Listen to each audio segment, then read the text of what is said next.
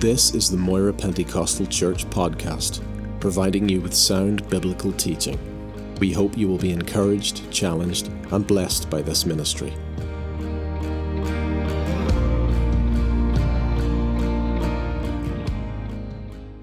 Romans chapter 8 and also Romans chapter 16. If you could just pause that for a moment, Tony, for me, please. Romans chapter 8 and also Romans 16, but the first verse here is Romans chapter 8, verse 31. What then shall we say to these things? If God is for us, who can be against us? And then in chapter 16, verse 1. I commend to you Phoebe, our sister, who is a servant of the church in Cenchrea, that you may receive her in the Lord in a manner worthy of the saints, and assist her in whatever business she has need of you. For indeed she has been a helper of many, and of myself also. The Apostle Paul obviously wrote the book of Romans, and he wrote it from the city of Corinth. And he always wanted to go to Rome, but at that point he hadn't been. He would go later, but he would go as a prisoner. Remember how he appealed on to Caesar and he had to go to Rome. And later he would die there. But this lady Phoebe, who lived nearby, who was a servant, it says, and the word is diakonos, which is where we get the word deacon from. So in all probability, she was a deaconess in the church in Corinth. And she was going on some business to meet other believers in Rome. And as would be the practice in those days, then somebody would write a letter of commendation for her to take to prove her bona fides that she was who she was. And Paul begins to write this simple letter of commendation, but it ends up 16 chapters long. A fantastic, wonderful book that we have to this very day.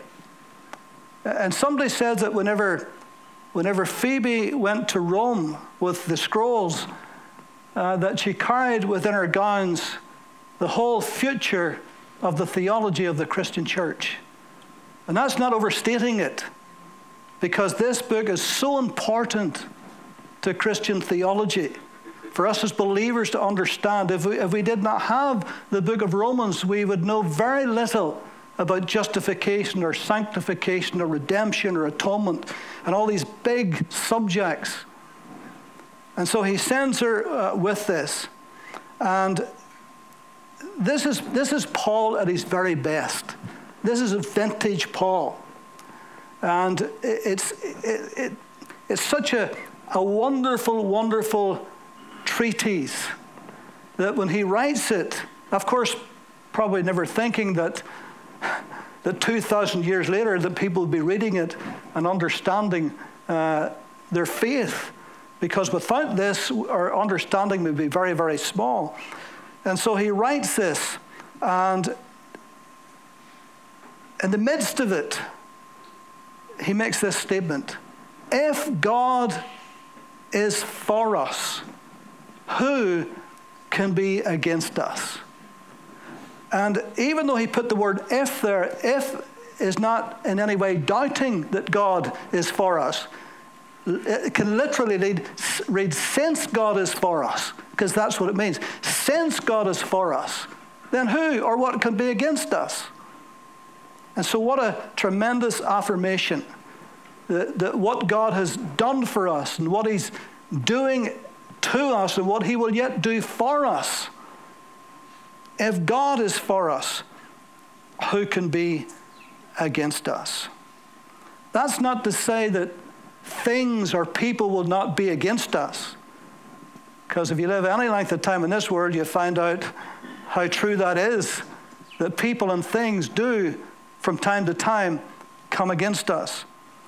But Paul is clearly saying here, no matter who, no matter what comes against us, that in Christ we can overcome that. Amen.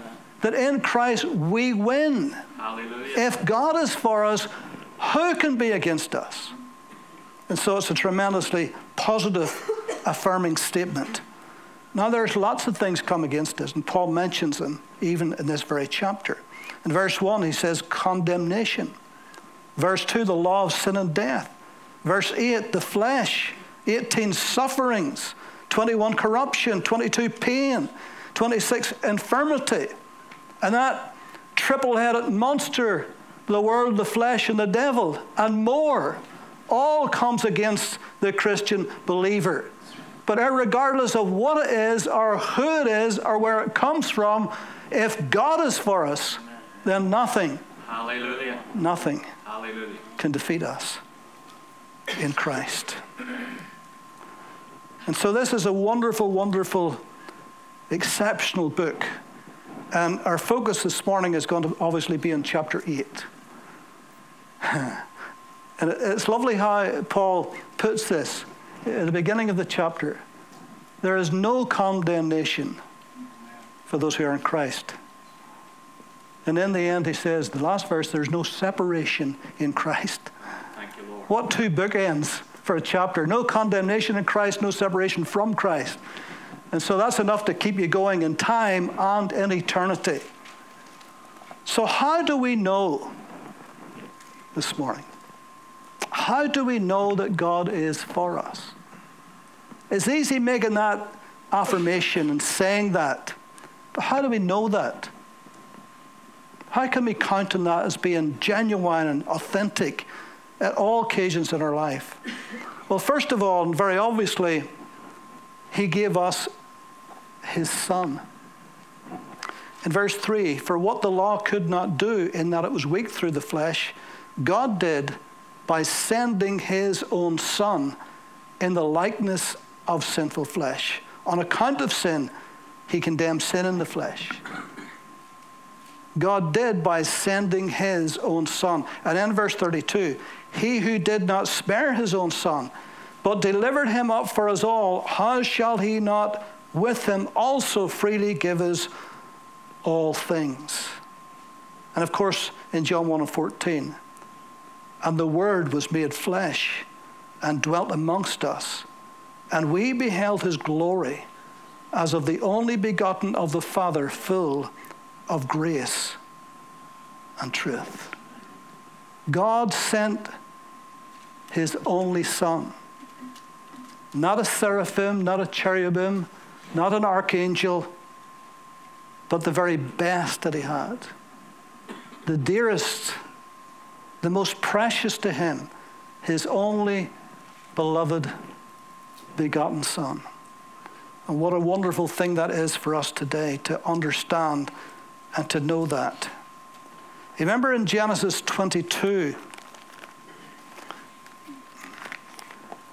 and how that God spoke to Abraham and told him to go to Mount Moriah and there offer his son, Isaac, his beloved son, to offer him up as a sacrifice. What a test.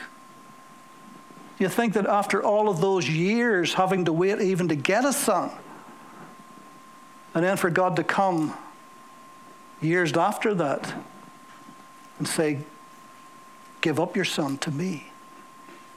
Sacrifice him for me. What a testing moment. But Abraham was up to the test. And so he got his servants and he got his son Isaac, and they went to Mount Moriah. And in verse 6, so Abraham took the wood of the burnt offering and laid it on Isaac his son. And he took the fire in his hand and a knife, and the two of them went together. But Isaac spoke to Abraham his father and said, my father. He said, here am I, my son. Then he said, look, the fire and the wood, but where is the lamb for a burnt offering? And Abraham said, my son, God will provide for himself the lamb for a burnt offering. Thank you, Lord.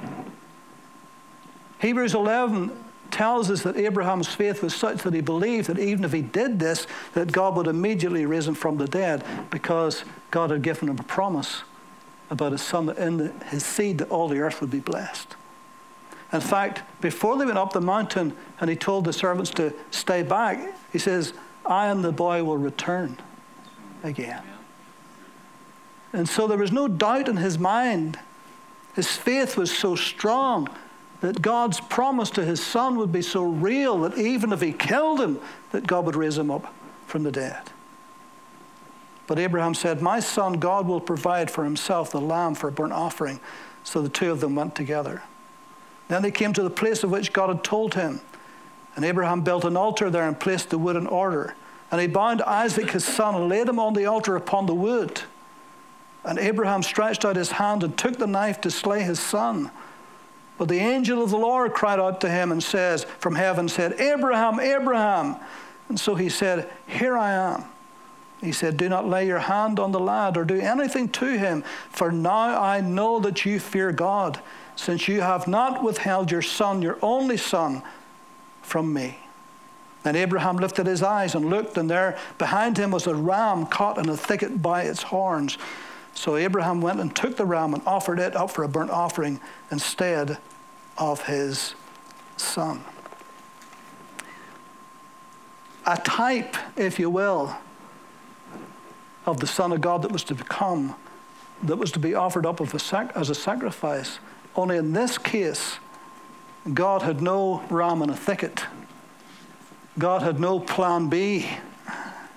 God was only going to give his son, and he would not withhold his hand, and he would not spare his son's life, but he would give him freely on that cross to die and shed his blood for us as the Lamb of God that was slain before the foundation of the world, the Bible says. John says, behold the Lamb of God that takes away the sins of the world. And so on that Mount Moriah and on Mount Calvary, God gave his only beloved Son for us. Isaiah 9:6, for unto us a child is born, unto us a son is given. As a child he was born, but as a son he was given. Given to us, given for us, given by the Father for our sins. How do we know that God is for us?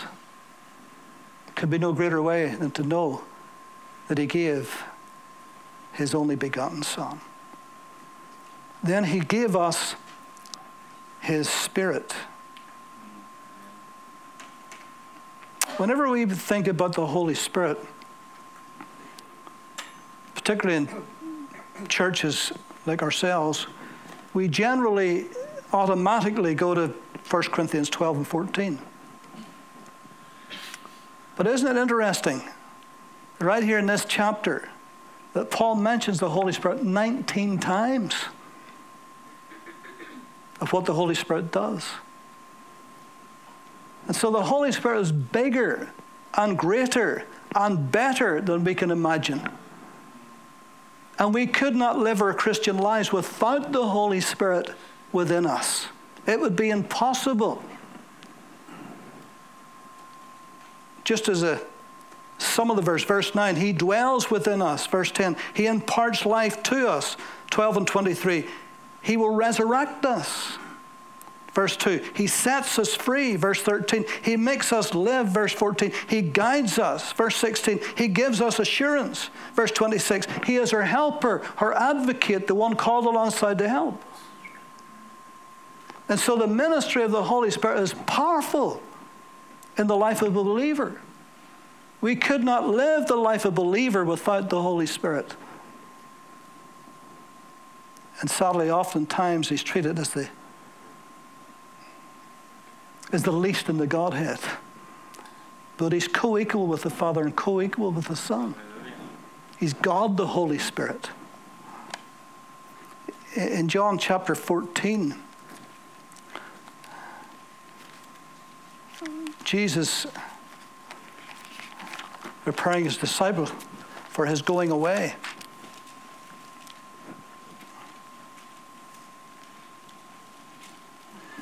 Verse 12, most assuredly I say to you, he who believes in me, the works that I do, he will do also, and greater works than these he will do, because I go to my Father. Whatever you ask in my name, that I will do, that the Father may be glorified in the Son. If you ask anything in my name, I will do it. If you love me, keep my commandments, and I will pray the Father, and he will give you another helper, that he may abide with you forever. The Spirit of truth, whom the world cannot receive, because it neither sees him nor knows him. But you know him, for he dwells with you and will be in you.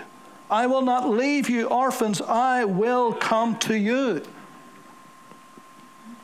In the form of the Holy Spirit. One just like me will come, not to be beside you, but to be in you. And then, of course, then in chapter 16, verse 5, now I go away to him who sent me, and none of you ask me, where are you going? But because I have said these things to you, sorrow has filled your heart. Nevertheless, I tell you the truth. It is to your advantage that I go away. For if I do not go away, the Helper will not come to you. But if I depart, I will send him to you. And when he has come, he will convict the world of sin and of righteousness and of judgment.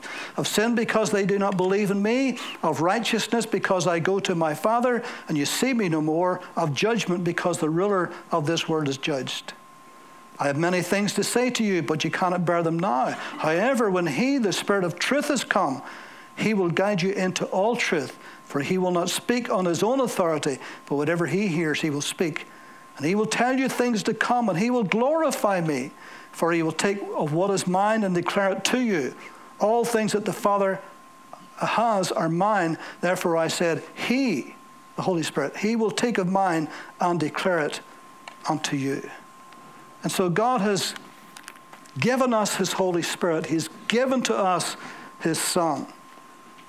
And then thirdly, and Paul talks about this in this chapter, he has adopted us.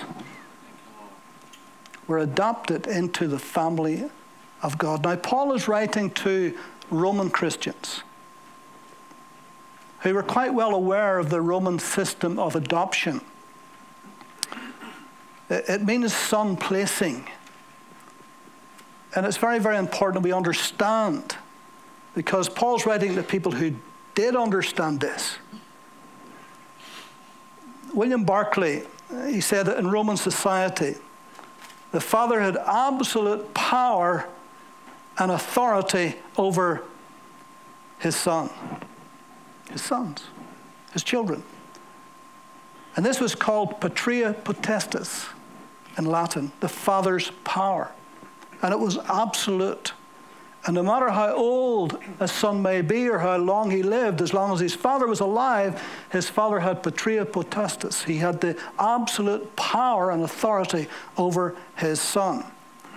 And so being adopted into another family was no easy thing. It was a difficult thing to do. There were things that you had to go through to get to that place. A Roman son would have to pass from one's patria potestas to another's patria potestas. From one's absolute authority to another's absolute authority. And that involved two steps. And the first was known, according to Barclay, as mancipatio. Mancipatio. M-I-N-C-I-P-A-T-I-O. Mancipatio. And it took the form of the use of symbolic scales and copper coins. And it was a little ritual. Well, the father who put these little coins on the scales, and he did it 3 times. And the first 2 times he did it, he took them back again. But the 3rd time he did it, he did not take them back again, which meant that the patria potestas was finished. It was over. It was broken from his side. And then, after the seal, there was this ceremony where the father who's going to receive this son would go to the Roman authorities, and he would present papers for a legal case for the transference of this person to be adopted into the patria potestas of another person. And when this was done, then the transaction was complete. Now, of course, the Romans knew that. They were Romans. They had known that. But what Paul was trying to get through to them was the consequences of this spiritually for them and for us even today. And there's 4 things. The adopted son lost all rights in his old family and gained all the rights of a fully legitimate son in his new family. So legally and vitally and literally, he had a new father. Then secondly, he becomes heir to the new father's estate and joint heir with his new brothers and sisters in his new family. And then thirdly, in law, the old life of the adopted son was immediately wiped out. And any debts he had incurred, if that was the case, then they were cancelled. And he was free. And his old life had no more power over him, because now he had a new life with a new father and a new family. And in the eyes of the law, the adopted son was now legally, vitally, literally the son of a new father. Now, one more thing. The adoption ceremony was carried out in the presence of 7 witnesses. Because if the new father had died and his other sons, biological sons, didn't want this adopted son to get any of the inheritance, what's he going to do? He's going to go to the 7 witnesses, or how many of them was living at the time, and they could prove that he was genuinely, legally entitled to whatever was coming to him. Now you understand why Paul said in verse 16, the Spirit himself bears witness with our spirit that we are the sons of God. Thank you, Lord. That we are the sons of God. Legally, vitally, literally, we are the sons of God. Glory. Our old life is over. All debts have been cancelled. It is no more hold over us, because we're in the family of God today. Hallelujah. And we are heirs, and we're joint heirs with his Son, the Lord Jesus Christ. Isn't that wonderful? Amen. The gospel is such a wonderful, wonderful truth. Glory to God. The Holy Spirit is our witness. When you get born again, you knew something had happened to you. The Spirit witnessed with your spirit. It's a spiritual thing. It's supernatural. Can't explain it, but you know it. And that knowing is the witness of the Holy Spirit saying, it's right. You're a child of God. Hallelujah. Nobody can gainsay that. If God is for us, who can be against us? And then in verse 23,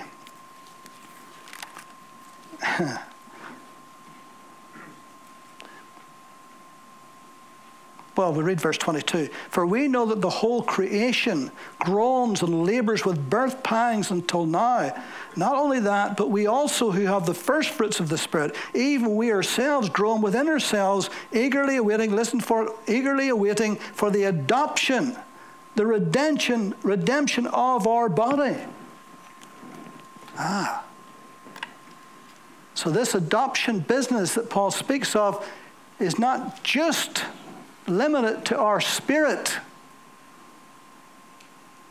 not just limited even to right now, but into the future, to do with our body. This body, good as it is dying every day. It's getting older and weaker and frailer. And one day, if we live long enough, it'll be laid to the earth or return to dust. But the promise is that one day God will raise it up again. Hallelujah. And give us a body like unto his glorious body. Thank you, Lord. 1 Corinthians 15, Paul says, talks about the body of our humiliation in all of its weakness, particularly whenever we lay it into the earth and the corruption sets in. But he says, this corruption will turn into incorruption. This weakness will turn into strength. This death will turn into life. You know, and that's the wonderful thing when you bury a believer, and I have buried many believers. That's why the graveyard sometimes is nicknamed God's acre, because that's where the body goes in as a seed that one day will sprout up into newness of life. Word cemetery means sleeping place, by the way, where the saints of God sleep in their bodies. But God will give us a new body like unto his glorious body. And Paul puts that into the whole package of adoption. We're still waiting for that part yet to happen. It hasn't happened yet, but it will. You say, well, I look like myself when I get to heaven. Yes, you will, but you'll look an awful lot better looking than you are right now. All the wrinkles will be gone, the glasses will be gone, the hair nails will be gone, the limping will be gone, the sore backs will be gone. You'll be full of life and vitality and energy forever and forever and forever. Amen. We've got that to look forward to as believers. If God is for us, who can be against us? Glory to his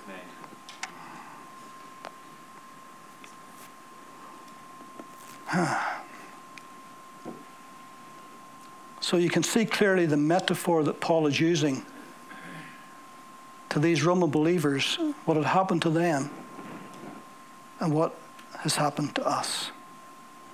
Glory to God. Once they and us were under the control and the sway of the evil one, in a sense, the devil was our father. Somebody says he was our father-in-law. Under the law, he was our father. Jesus said to those scribes and Pharisees, you are of your father the devil, and the works of your father you will do.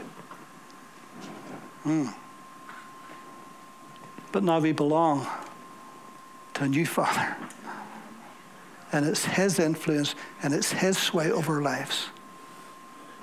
And now if God is for us, who can be against us? And then fourthly, he makes all things work together for our good. Verse 28. And we know that all things work together for good to those who love God, to those who are called according to his purpose. Now we know that not all things are good.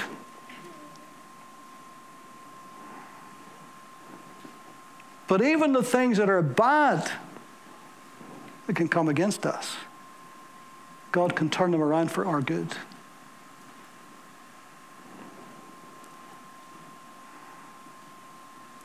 Paul said in 2 Corinthians 4:17, for our light affliction, which is but for a moment, worketh for us. We don't like that bit. It'd be wonderful if everything was wonderful and great and beautiful and nothing would ever come against us. Wouldn't that be wonderful? Actually, not really. Because then we wouldn't need to trust God the same, or pray the same, or lean on him the same.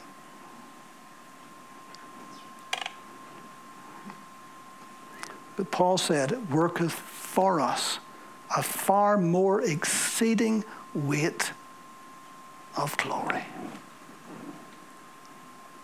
And let me tell you, he was not speaking in a vacuum here. Certainly wasn't. In 2 Corinthians chapter 11, he talks about the things that came against him.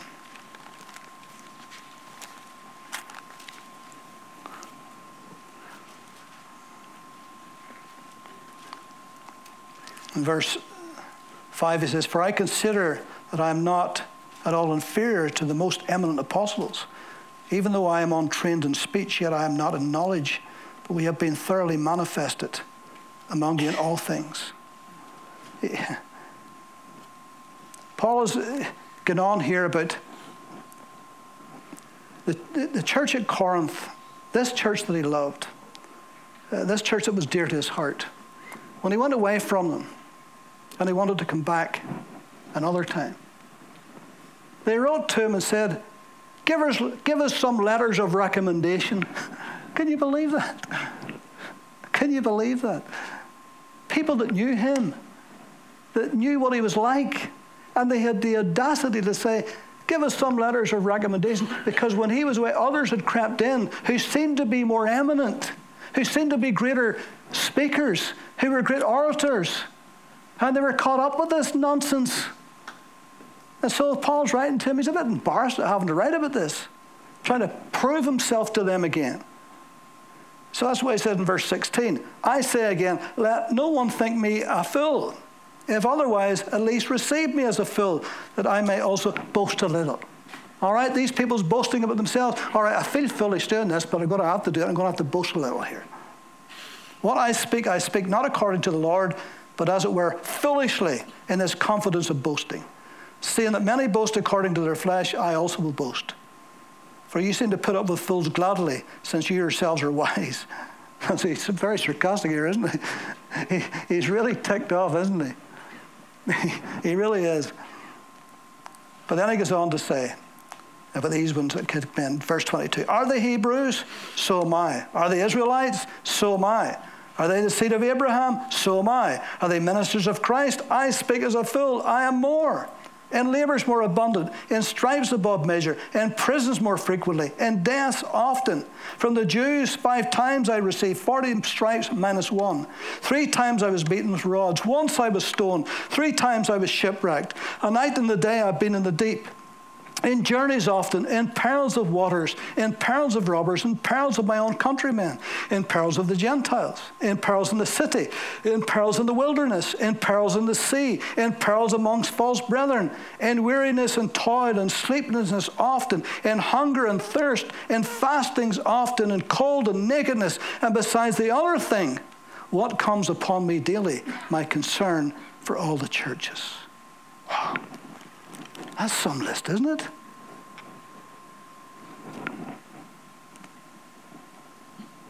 But he writes, "In all these things I'm more than a conqueror." But he writes, "If God is for me, who can be against me?" You cannot keep this man down. What a tremendous attitude. What a spirit. If God is for us, who can be against us? Way back in Genesis 42, verse 36. "And Jacob their father said to them, you have bereaved me. Joseph is no more. Simeon is no more. And you want to take away Benjamin? All these things are against me." All these things are against me. But were they really against him? Actually, no. They were for him, but he couldn't see it at that point. You remember how the brothers sold Joseph, their young brother, into slavery? And how a long period of the providential dealings of God, and how he was able to interpret Pharaoh's dreams, and told him about the great famine that was to come. He was risen up to be the prime minister of all of Egypt, second only to Pharaoh himself. And of course, the famine in the land was not only in Egypt that was to come, but in neighboring lands, including Israel. And when the famine really was biting, Then Jacob told his sons to go to Egypt and to buy some corn. And so 10 of them went to buy corn. And of course, there's only one man to get it off, and that was Joseph. Pharaoh put him in charge of all of the dealings of all of the corn. And whenever they got into his presence, he instantly recognized them, but they didn't recognize him. He was a much older person now. He was dressed as an Egyptian. He spoke Egyptian fluently. He had a beard like an Egyptian, no doubt. And he was in this powerful position. And so they asked him for some corn. Where do you come from? From Canaan. Ah, you're spies. You've come to see the nakedness of the land. No, my Lord, he says, we're honest men. We're sons of one man. We're all brothers. There was 12 of us. One is no more. But the youngest one, he's with the father. But honestly, we're honest men. No, he says, no. He says, you're spies. No, my Lord, we're not spies. We're good people. All right, he says, prove it. Prove it. Go and get your young brother and bring him here. And what I'm going to do, I'm going to get you all to stay here, and one of you will go back to your home and bring him back here. And then he put them all in prison for 3 days. Then he took them out of prison, and he changed things around a little bit. He says, actually, what's going to happen is one of you is going to stay here, and the rest of you go back to your father's house, to your homes. But you got to bring your younger son, brother, back to me. And so Simeon was tied up, and Simeon was put into prison. And then he said, because he's speaking through interpreters, he said to his servants, by the way, when they get their corn in their sacks, he says, put their money, their pouch, back into their sacks again. So along went, and they came to a place where they needed to feed the donkeys, and one opened his sack, and lo and behold, he found his money pouch. And it scared the living daylights out of them. We're honest men. What? Well, how does money get in the pouch? So they went back home to the father. And they explained what happened to the father. And he says, we got to go back again and take Benjamin with us. And that's why he said, you have bereaved me. Joseph is no more. Simeon is no more. And you want to take Benjamin? All these things are against me. You're going to put my gray hairs into the grave. If you read on, that's what he says. So he says, no, not going to do it. And they ate all the corn. And when the corn was all done, they were really hungry. He says, well, we're going to have to go to Egypt because it's the only place you're going to eat. And Judah says, well, I told you, but I'll take full responsibility. So the old man relented. He says, well, if I'm bereaved, I'm bereaved. We're going to die anyway, so you might as well go. And so they went back. They arrived in Joseph's court. And when Joseph saw Benjamin, his heart was really moved. And he went out and he wept. And then he washed his face and came back in again. And he said, he hugged the young man. He said, God be with you. And he said to them, is the old man still living? Yes, our father's still alive. I want to see him. I want you to bring him here. So I'm going to keep the young brother, and you can go and bring him.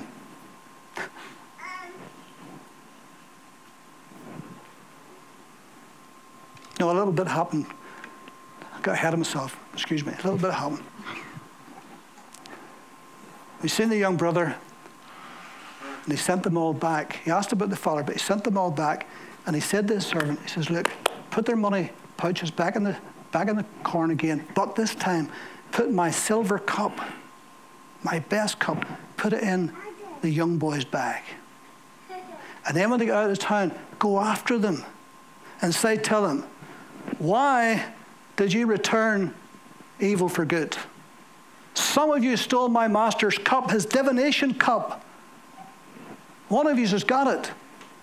And Judas says, well, we're honest men, and if that's the case, if one of us got it, well, kill him, let him die, and take the rest of us as slaves. So they started to search the bags, and of course, that was in Benjamin's bag.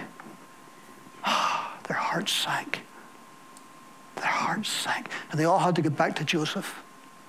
And Joseph said, what have you done?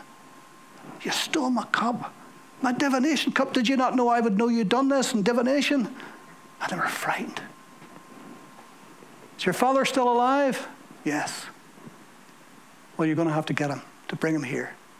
But I'm going to keep the young brother here until you come back.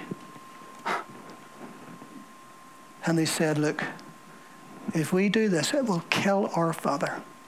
He's already told us, this will put my gray hairs into the grave. And at that point, Joseph could forbear no longer. And so he sent all of his servants out till there was only him and them. And then he revealed himself to them. Can you imagine how afraid they must have been at that point? They must have been shaking in their boots. And he says, don't be afraid, don't worry. God had a purpose in this. And so he hugged them, and he kissed them, and they wept, and he wept. And what a reunion that was. And then he sent them all back again with more than they ever came with. Sent them all back again and said, bring your father, bring the whole family, bring your wives, bring your children, bring them all, and we'll keep them here in the land of Goshen. And when the old father saw them coming, and he says, Joseph is alive. He's the prime minister of Egypt. They didn't want to believe that. I mean, how could he believe that? I mean, he thought his son had been torn to pieces of wild beasts all those years ago. He says, no, look what we've got. And when he saw all the wagons overflowing with food, he believed. And he went back. All of them went back. And it was only after 17 years later, when Jacob finally died as an old man, then the brothers get really scared because he thought, he loves his dad. The dad's dead now. We're in big trouble because it doesn't matter what he does because dad's not going to know about it. And he sensed that. And he says, don't worry. You meant it for evil, but God meant it for good. You meant it for evil, but God meant it for good. If God is for us, who can be against us? You see, God can work out everything after the counsel of his own will. If God is for us, who can be against us? We're almost finished. Fifthly, his plan, or his plans, if you will, for our lives are complete. In verses 29 to 30, he uses words like foreordained, predestined, called, justified, glorified. Big subjects. All of them would tax the minds of most theologians and has done for centuries. Suffice to say that God has a plan for our lives, and he knows the end from the beginning. Even before we were born, the psalmist said, and Jeremiah said, and Isaiah said. And even when we were in our mother's womb, he had a plan for our lives. And when you become born again of God's Spirit, you have just begun to recognize God's plan for your life. And now we're walking in it. And it's a wonderful plan. Jeremiah 29:11. My plans for you are good, not for evil, to give you hope and a future. His plans for our lives are complete. You can safely trust God. You can safely put your life into his hands, knowing that he knows the end from the beginning. Yes, there's times when things seem difficult and strange and confusing, and I've read you some of the stuff. But at the end of it, when Joseph was thrown into that pit and betrayed by his brothers, he wasn't thinking at that point, hey, God's in this. But after many years looking back, he saw the reason for it. God had a purpose in this, to save you alive, to save the family, actually to save the nation of Israel. And then finally, he has made us more than conquerors. If you read 35 to 39, he makes us more than conquerors. I think that all of us would just be content with being a conqueror.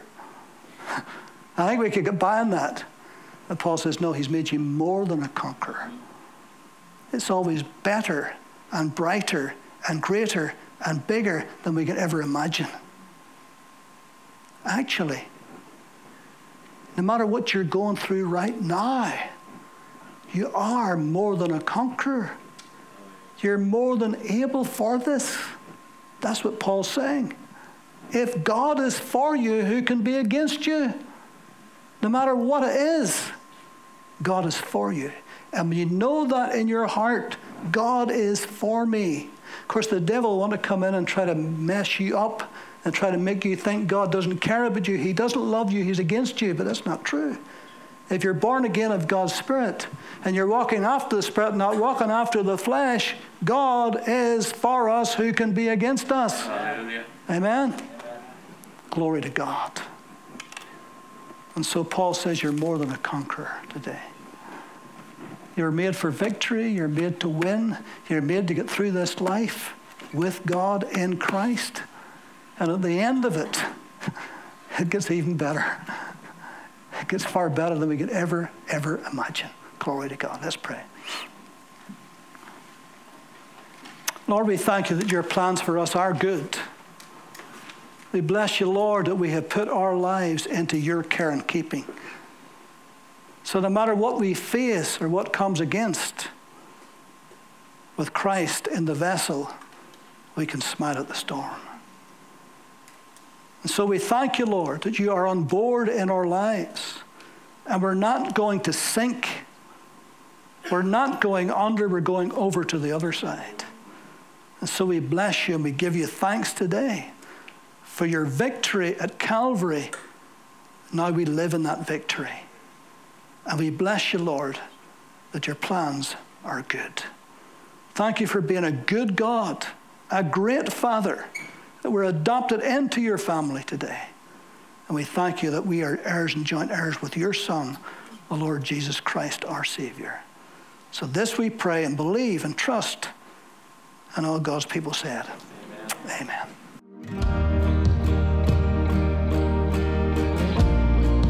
Thank you for listening to this podcast. We produce a variety of sermon videos and inspiring Christian content available for free on our YouTube channel. Just go to YouTube and search Moira Pentecostal, or visit our website for more information, www.mpc.org.uk.